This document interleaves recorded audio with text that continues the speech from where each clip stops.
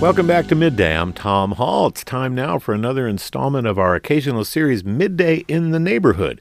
There are more than 270 named communities in Baltimore, and from time to time we focus on one or two of them to give folks from around the city and the Baltimore metropolitan area a feel for what makes each community unique. So joining me now is Nick Team. He's a data reporter for our news partner, the Baltimore Banner, and he's written about a street in Baltimore's Mount Vernon neighborhood, which has a long legacy of black business ownership. Nick joins me here in Studio A. It's good to have you. Yeah, thanks for having me, Tom. And if you'd like to chime in with your impressions of Reed Street, our number here at Midday, 410-662-8780, our email midday@WIPR.org.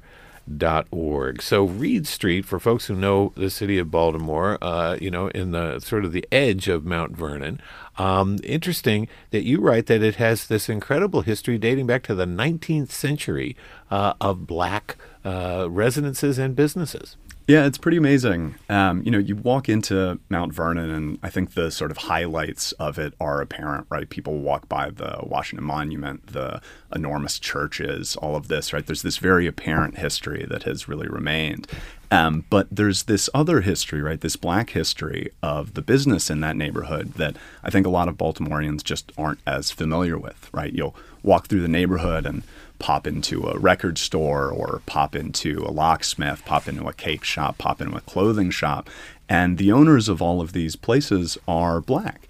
And you talk to them, and part of what they're so proud of with their businesses and, what they really enjoy doing in the neighborhood is being part of this longer tradition that while, Baltimore may have forgotten this black history in this neighborhood, they certainly have not. So you write about Mother Mary Lang of the Oblate Sisters, who started the first and oldest black Catholic school for girls, the Oblate School for Colored Girls. It was on Reed Street. It's not there anymore, I guess. But that was a very, very important, vibrant place in the African-American community at the time. Yeah, I mean, you can imagine at the time there were no free public schools for black children to get any sort of education. Maryland didn't have literacy codes, but other states did, right? It was illegal to teach black children to read in other places. And at that same time, Mother Mary Lang was opening a school for young black girls to learn to read, to give them an education. So what ended up happening was while the school moved, Mount Vernon was in a period of expansion, right? The city was sort of expanding north, expanding outwards. And one of the things that meant at the time to enable that expansion, to let people come in and out, is that Park Street, which originally dead-ended at Reed, at that time known as Richmond, for this old market called Richmond Market, sort of like Lexington Market down the road, needed to move north. And so what stood in the way, effectively, was the old building of the Oblate School.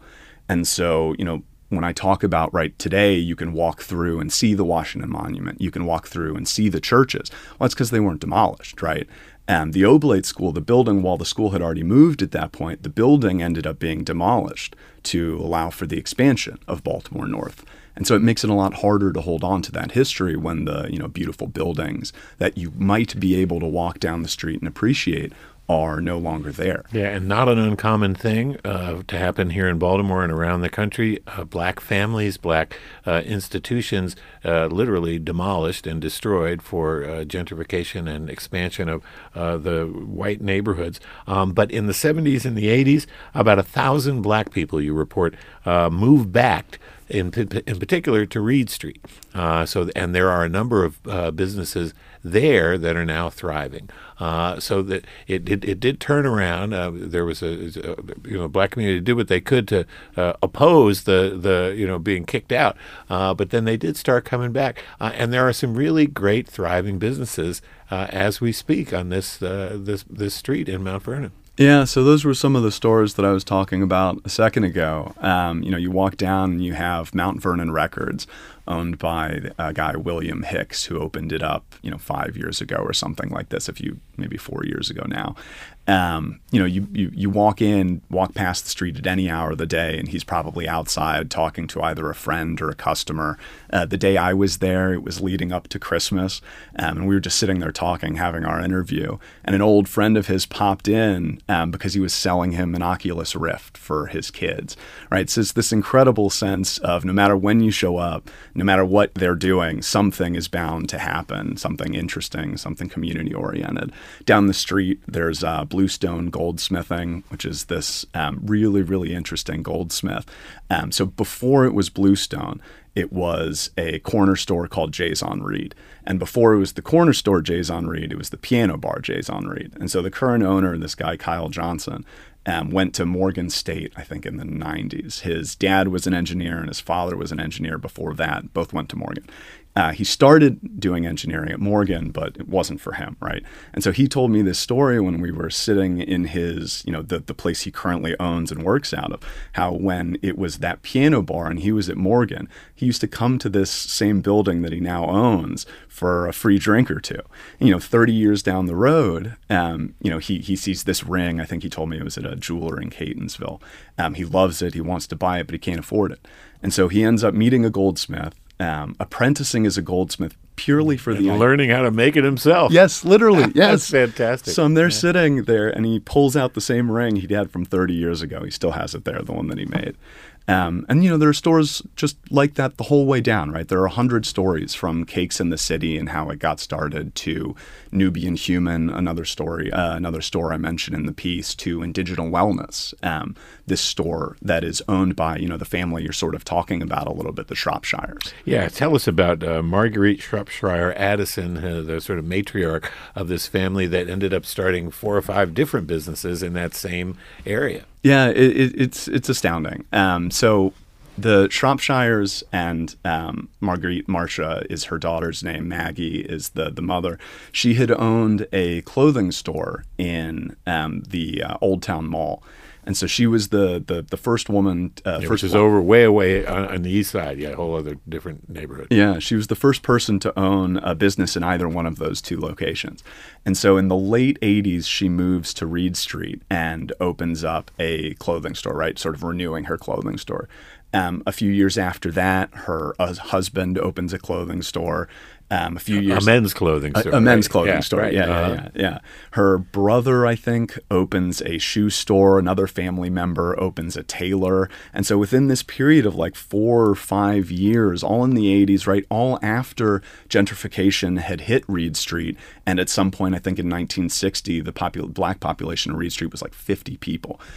So after this, right, the Shropshires move in. They open like 6 stores on one block.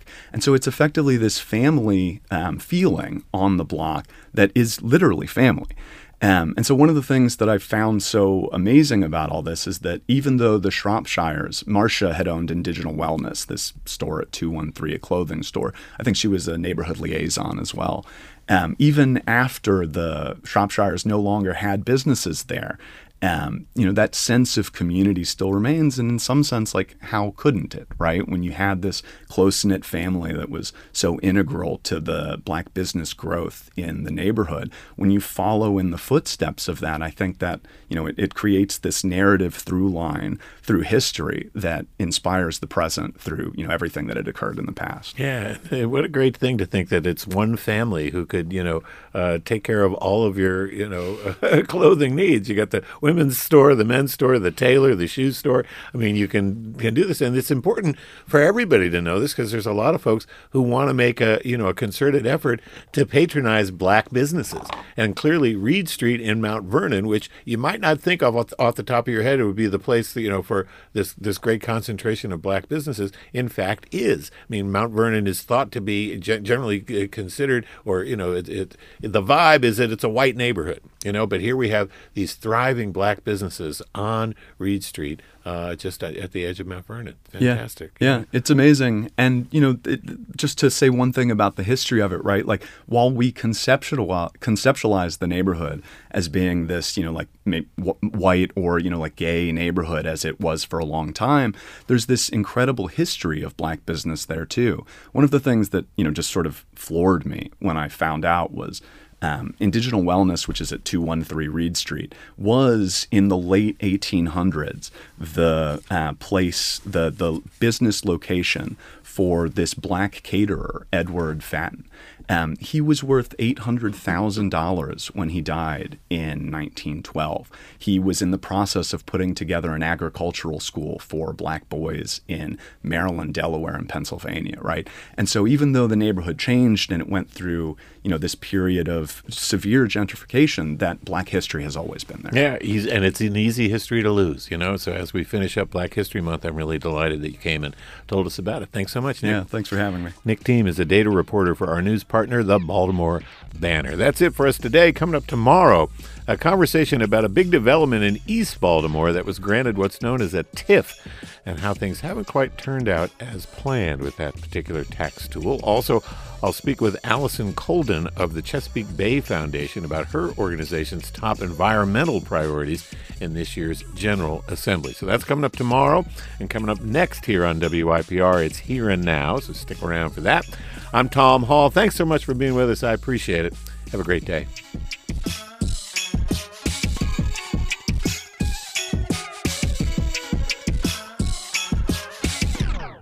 This is Baltimore's NPR News Station, 88.1 WYPR.